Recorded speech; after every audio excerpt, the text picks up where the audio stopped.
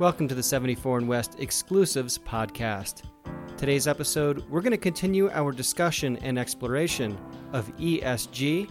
We're going to be focusing on the E with a little touch of the S, and we're going to do it with our guest, Leslie Harwell. And Leslie is the managing partner of Alante Capital, and I run a venture capital fund that's focused on sustainable systemic change in the apparel industry. So obviously that means they're just investing in really environmentally friendly fashion brands, right? Wrong. We invest across different types of technology, from material science to software for enterprises to consumer platforms, to help make the whole ecosystem of apparel production and retail more environmentally and socially sustainable. Supply chains and production and venture capital. Before you say, hey, this doesn't apply to me, wait, sure it does. Everyone wears clothes. But hang on, before we talk good style and sustainable substance, we need to touch on one very important fact. Alante Capital was founded and is run by two women. For the VC space, this is rare, and it's definitely an important part of the story. See, a lot of what Leslie does is all about the E in ESG, which is to say, the environment. But there's a real intersection with the S, the social aspect. Leslie explains. Yeah, it was definitely a big part of our mindset when we started the firm. And just a part of my business partner and my ethos, just generally speaking. We were trying to figure out how to talk about that in a way that made sense for us, because we do have kind of a niche investment thesis already. So the types of companies that we're going to invest in are already restricted by, needing to have some sort of application into the apparel industry. But we really wanted to make sure that our interest and desire to help be a catalyst really reduce kind of unconscious bias in decision-making processes came through. Okay, I said it was rare for two women to run a VC fund. How rare? There's a statistic that I saw yesterday, and I think it's 63% of venture capital funds still don't have a female investment decision maker, so like a partner level person. So it is still quite unusual for women to be running venture capital funds. And I think the statistics range between kind of 1% and 2% of startup companies that get funded at the Series A. I could be off on the stage or whatnot, but it's only 1% to 2% female founded in those companies. And there is this kind of reflection in that if you don't have a decision-making sort of group of people in this broader industry who reflect the founders of the companies that they're investing in, unconscious bias frequently gets in the way of really looking at the companies themselves, what they're able to do, what the founders' backgrounds really are, their expertise, all of those types of things. How do they address that? The way that we've really thought about this is making sure that we have a policy statement for us as we develop our pipeline of investment opportunities, really trying as hard as we can to make sure that that's diverse, whether that's in terms of the race of the founders, the gender of the founders, the sexual orientation of the founders, and a statement that we really do look to eliminate unconscious bias in our decision-making process. But as it turns out, this kind of thing comes naturally to Alante. Actually, the goal for us was to have a 50% kind of female or diverse founding or C-suite teams in our investment pipeline. And we really hadn't put a ton of thought into putting quotas or anything on how that would turn into our existing portfolio or our portfolio over time when we actually do make investments.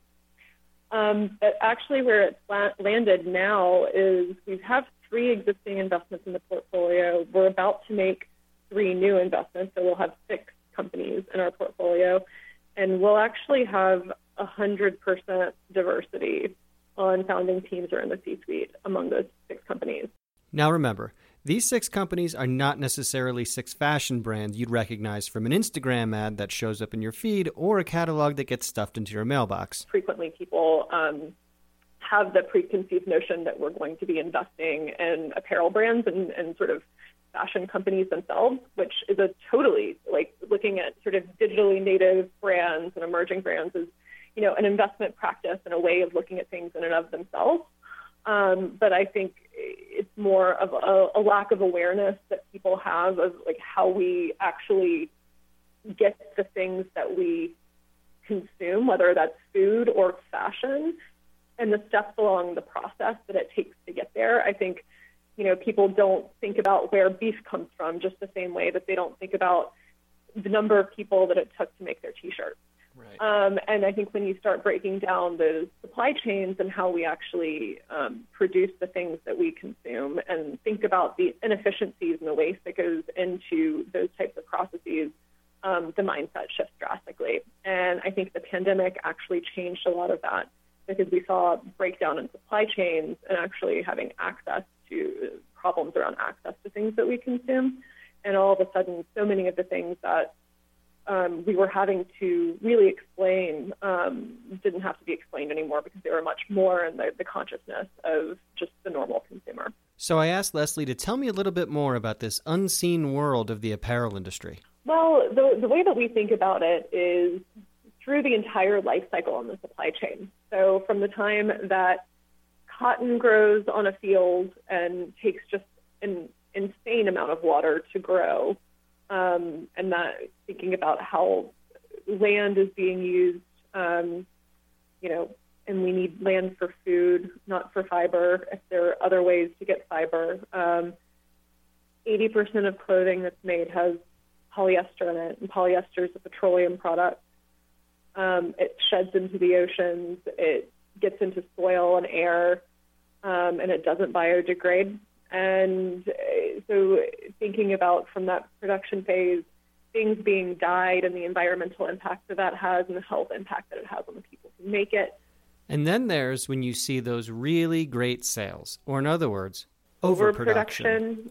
When you look at all of the things that are marked down, it means that the brand did not think about demand and the supply in a way that was optimized for production. And so what that means from an overproduction perspective and the pressures that it puts on labor and forcing kind of unit cost on labor down further and further and further and the economics of that. So thinking about all of those things, thinking about design and how you can design in a digital way instead of physically manufacturing products. And this, Leslie says, goes all the way to how we consume things and thinking about improving the length of use of an item of clothing, thinking about e-commerce and the issue of returns, like very different in clothing than it is in electronics and food because fit is such an issue. In fact, how things fit and how we return them when they don't is such an issue that Leslie says about, I think, 30 to 40% of clothing that's bought through e-commerce is returned. Most of that is returned because of fit issues. And depending on the brand and depending on, how pricey the item is, between 25 to 40% of that stuff is never resold. It actually goes to landfill or is burned. All of this waste, all of these inefficiencies, they sound bad. But on the flip side, there's a huge opportunity there for these large brands to change the way that they're doing things operationally and the way that people are consuming is changing drastically. Alante definitely has their finger on the pulse of the apparel industry, but this stuff isn't exactly news to investors. If you think about like a company like H&M, a lot of hedge funds actually shorted them years ago because they had $3.1 billion worth of unsellable inventory. And to us, things like that are sustainability issues. And so when you think about in the broader market the importance of ESG, you see something like that and you think, okay, why did that happen in the first place? It's an important question because despite all the shorting that happened, things really haven't changed. And that's where Alante comes in. For us, what the more interesting thing was to sit back and say, well, how do we fix that? How do we stop that from happening in the first place? What kind of tools do we need in place to really build a system where supply is actually driven by demand and more responsive to demand rather than the way that it's happening now, in which you have outcomes like that are incredibly inefficient, mean value destruction for these large companies. And so what we're doing is we're looking for the solutions that can alleviate some of these challenges that are strategic issues for these large companies. But the apparel industry is big, really big, and big things can take a long time to change. So I asked Leslie, what can change in the short term? So there are a couple things. In the immediate term, there are man-made cellulosic fibers, so things like Tencel, Lyocell, Viscose that come from FSC certified forests, which exist. And so that's a sort of a better fiber, if you will. There is a growing amount of recycled cotton and recycled polyester out there. Polyester is still a problem, but buying recycled polyester is better. All of those things are just sort of shifting and changing quite a bit. And so we actually have invested in a couple of companies in this space. Most large brands have made commitments to reduce their reliance on virgin materials. So it's thinking about, reducing pressures on land by finding alternate sources for those fibers. And one of those companies that we invested in actually uses waste methane to make a petroleum alternative. So basically hooks up to a wastewater treatment plant and can use that methane to make polyester and plastics for injection molding instead of petroleum. And it's ocean and landfill biodegradable. Pretty exciting stuff. But is it profitable stuff? Ask the VC. For us, when we're looking at investment opportunities, we want to find things that are kind of drop-ins to the existing system and can take a huge amount of market share if and when they scale. We're relatively certain this one is going to scale. So that could revolutionize the synthetic kind of market and take a big chunk out of poly and a lot of the issues that come along with it. But let's step away from money for a second and get back to garbage. Thinking about more on circular materials side of things, just an insane amount of clothing goes to landfill every year and it doesn't biodegrade. And about 80% of clothing that's made is some sort of blend of polyester and cotton. And you think about that, and it's fiber that's already been made. It's this material that's already existing. And there are ways for that to go back and be made back into fiber and back into material in a very efficient way. And so the second company that we invested in is called Circ. And they can take like a 50-50 polycotton T-shirt, post-consumer, and break that into the cellulosic component from the cotton, which can go to make those things like that I was mentioning earlier, like Tencel, Lyocell, Viscose, which is about 10% of fibers that go into clothing right now. And then the other part, which is the components that go into making polyester, can be reconstituted and made into either polyester again or just PET in whatever state you would like to use it. And that goes back and can go back into the existing supply chain. But with so much clothing already being out there, simply finding new and better ways of making even more clothes is only part of the solution. There's another aspect to consider. The other part of this is thinking about resale and rental. And so thinking about utilization of the items that are in your closet and the types of things that you have that maybe you only wear once or twice a year, and whether it makes sense to actually own that thing or it makes more sense to rent it. And so while rental is kind of a smaller scale thing right now with companies like Rent the Runway, we think that that's going to change quite drastically. And brands are starting to bring more of that in-house and think more in their production about the items that would make more sense to produce fewer of because people are using them a lot less, and enable their customers to rent in a way that they kind of own that relationship and keep them in the loop, but also get more utilization out of each item that's produced. This had me thinking about some new platforms where you can both buy and sell your used clothes. All of these things that are reuse platforms, I think, are fantastic. I think Poshmark just went public. ThredUp just went public. We have companies like The RealReal that went public, I think maybe 2019, if I'm not mistaken. But these, this behavior change is fantastic. So the question about ThredUp is people send things in and they're clearing their closets out. It's an alternative to, let's say, Goodwill. They get credit for it, credit or cash, and it's out of their closet and it's easy, and they probably get more benefit from that than simply donating it to Goodwill. But there are kind of inefficiencies in that system where we're looking for the future, that we think things might shift as brands become much more aware of the amount of their items that are trading on secondary platforms. And so some of the things that are really interesting to us on that side of the house is thinking about rental platforms that brands can launch themselves but don't have to hold any of that inventory.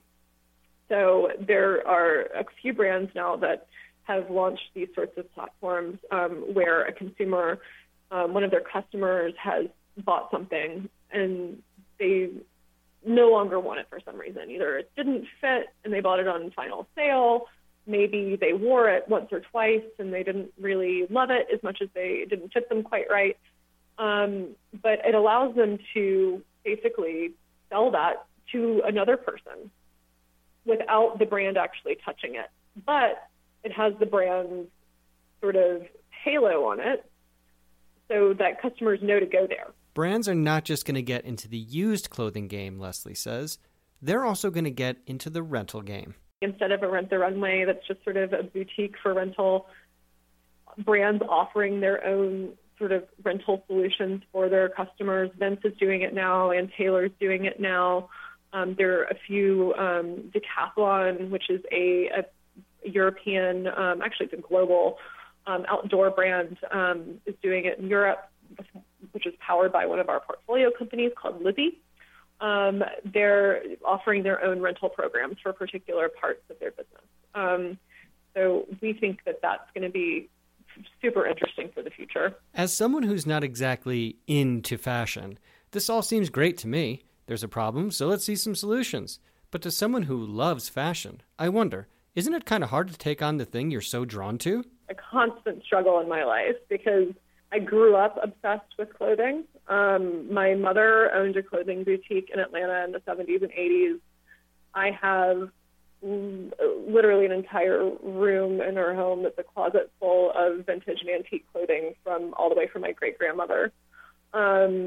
And beautiful things, some of which I can wear, but it's something that's very much kind of a part of my psyche almost. Like, I think self-expression through clothing is something that I'm extremely passionate about.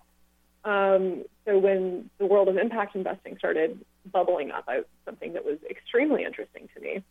And then eventually when I started looking at the apparel industry and the opportunities around improving some of these things that allow for that creativity and love for self-expression and all of those things to still exist in parallel with making a more efficient, better industry for the future, was something that's really the reason why I joined my partner and this firm, is because that's what I decided I could spend the rest of my life being passionate about and waking up every morning and spending my time, hopefully improving the world, but also being very profitable for myself and for our limited partners in our fund. Leslie is not the only person who loves both fashion and the environment. In fact, the environment is top of mind for a lot of people. That might explain why so many brands are positioning themselves as earth-friendly. But how do we know if they're using environmentally friendly practices or if they're just saying so? In other words, how much greenwashing is going on in the apparel industry? There's a ton of greenwashing, and I think that there's a spectrum between companies. Well, I don't want to say it's a spectrum because you can have the same company doing all of these things at the same time, where they come up with things that are very marketing driven to tell stories and maybe don't necessarily have too much of a direct positive impact on their own operations. Then you have companies that are very much shifting their operations, finding suppliers that are doing things fundamentally differently, are, seeking all, to have reporting and all of these tools and things where it's not just like I'm giving 1% to a philanthropic organization, but they're actually shifting the way that they're doing business. But a lot of the solutions that are needed for those businesses to really shift quickly and for that impact to scale are only now starting to exist and are not commercialized. And so then you have companies that are somewhere in the spectrum of like doing all three and may be really dinged for the fact that they haven't totally shifted their operations yet. But they might be actually investing in some of these solutions in a major way. So Leslie says this really comes down to one very important question. What is actually possible in this very moment? Because companies can't just stop producing.